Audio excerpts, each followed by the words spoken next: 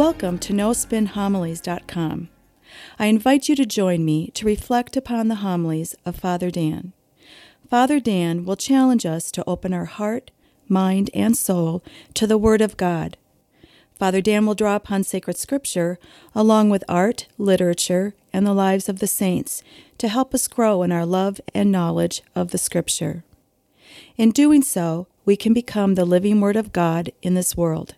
Now it is my pleasure to present to you No Spin Homilies.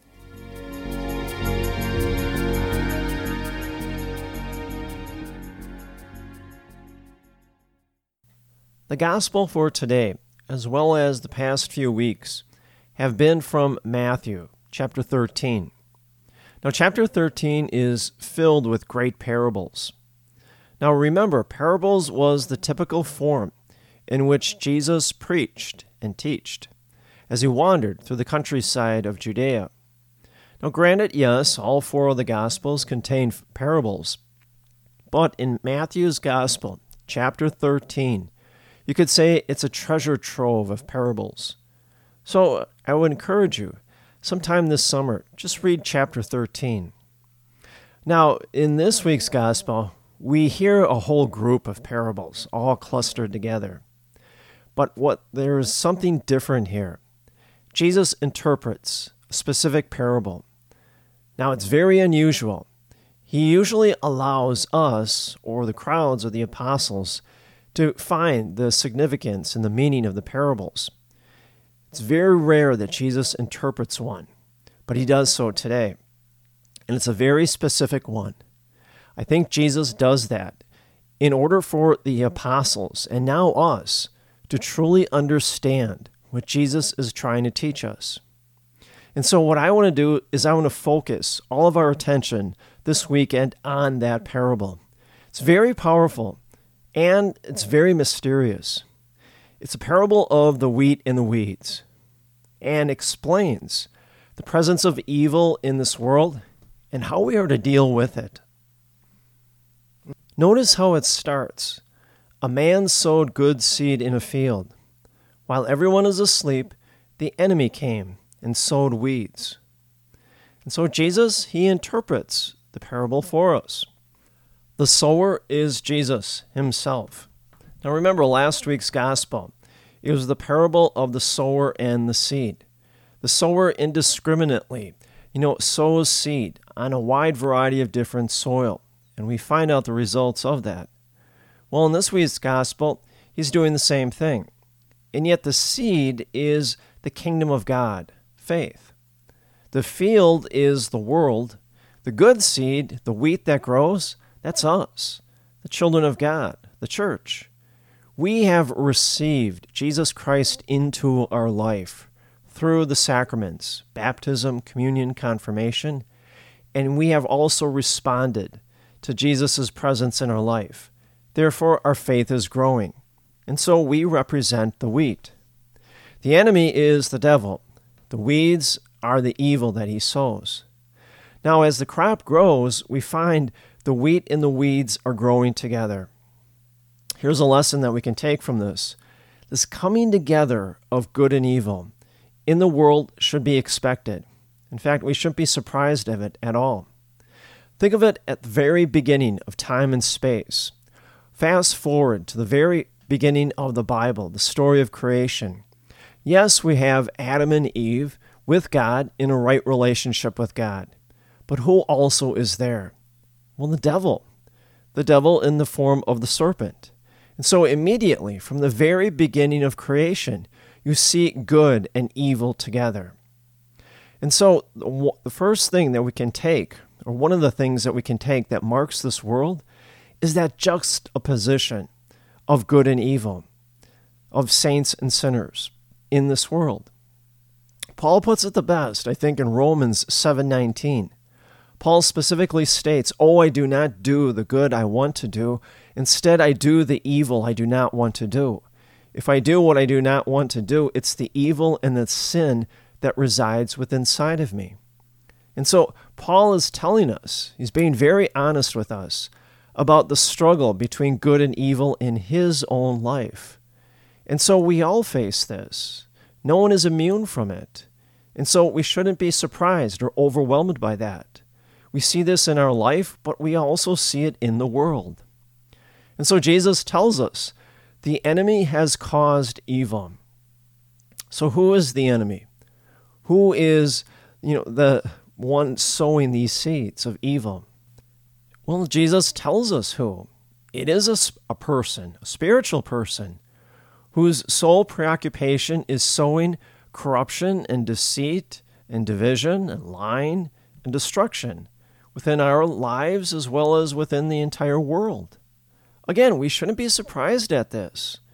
When we are opposed by dark powers will undermine us whenever we follow the Lord or grow in our faith.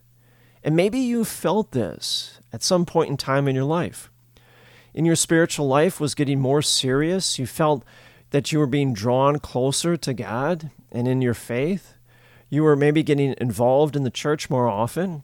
Well, it's precisely then that you probably experience greater temptation and greater struggles. Again, don't be surprised at this. That's the enemy's job of undermining us and attacking us always. Now, the slaves go to the master and they say, "Do you want us to pull them up?" The master says, "No, if you pull the weeds, you might uproot the wheat." Well, in that passage, there's so much to reflect upon for us.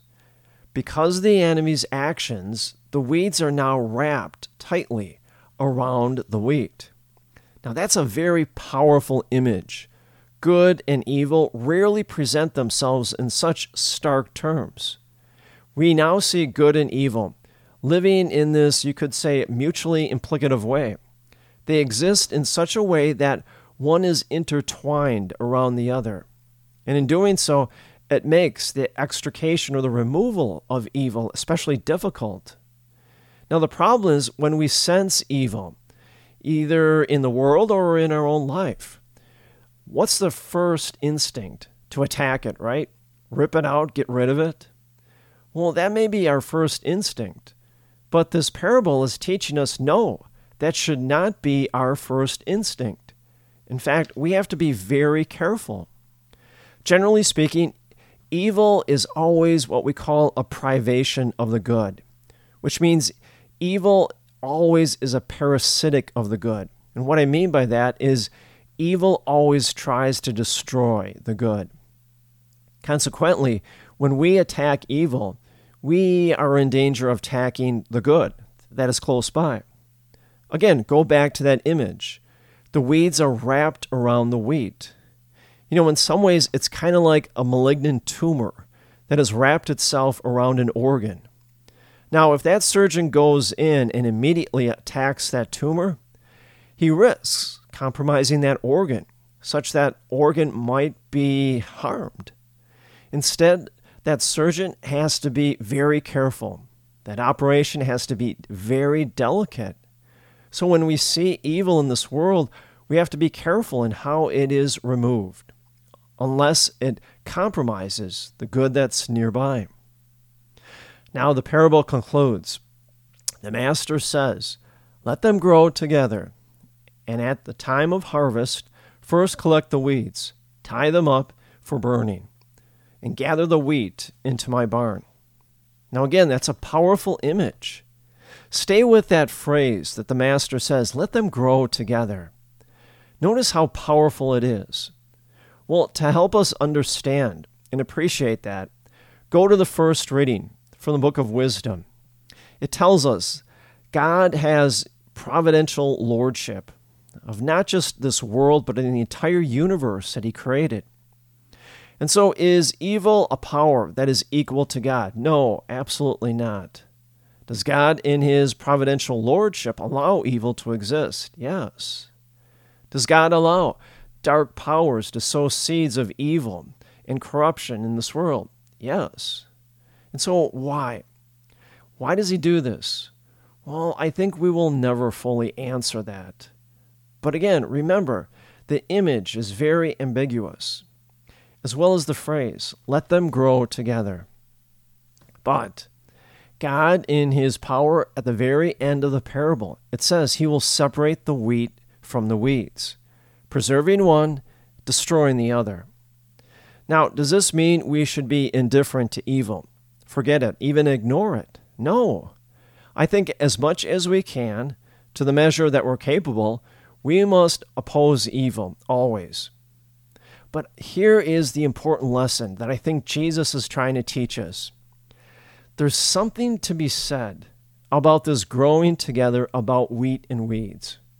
Now, I would argue some good in our life or in this world would never be realized without the presence of evil. Turn to Thomas Aquinas. He says you could never see the patience of a martyr without the cruelty of a tyrant. Well, when you stop and think, that is so true. We would never see the good of a person giving their life on behalf of Christ and His church as a martyr, that virtue, if it were not for the cruelty of the tyrant taking his life. I'll give you some more examples. We would never know or witness Maximilian Kolbe, his sacrifice of giving his life for another prisoner in a World War II concentration camp without the terrible cruelty of Hitler creating those camps.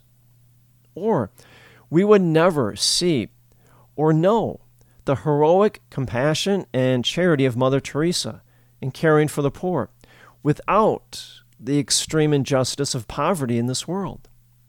Or we would never see or come to know the great leadership and compassion of Abraham Lincoln without the existence of the evil and cruelty of the Civil War. See, that's the lesson. That's why Jesus interpreted this for us, to make sure we understood. God allows good and evil to grow together because to some degree, the good, whether it's in our life or in this world, becomes more visible, more fully itself, precisely in opposition to evil. Certain goods in our life or in this world are only realized in that opposition to evil. Now you say to yourself, well, what does this mean for us?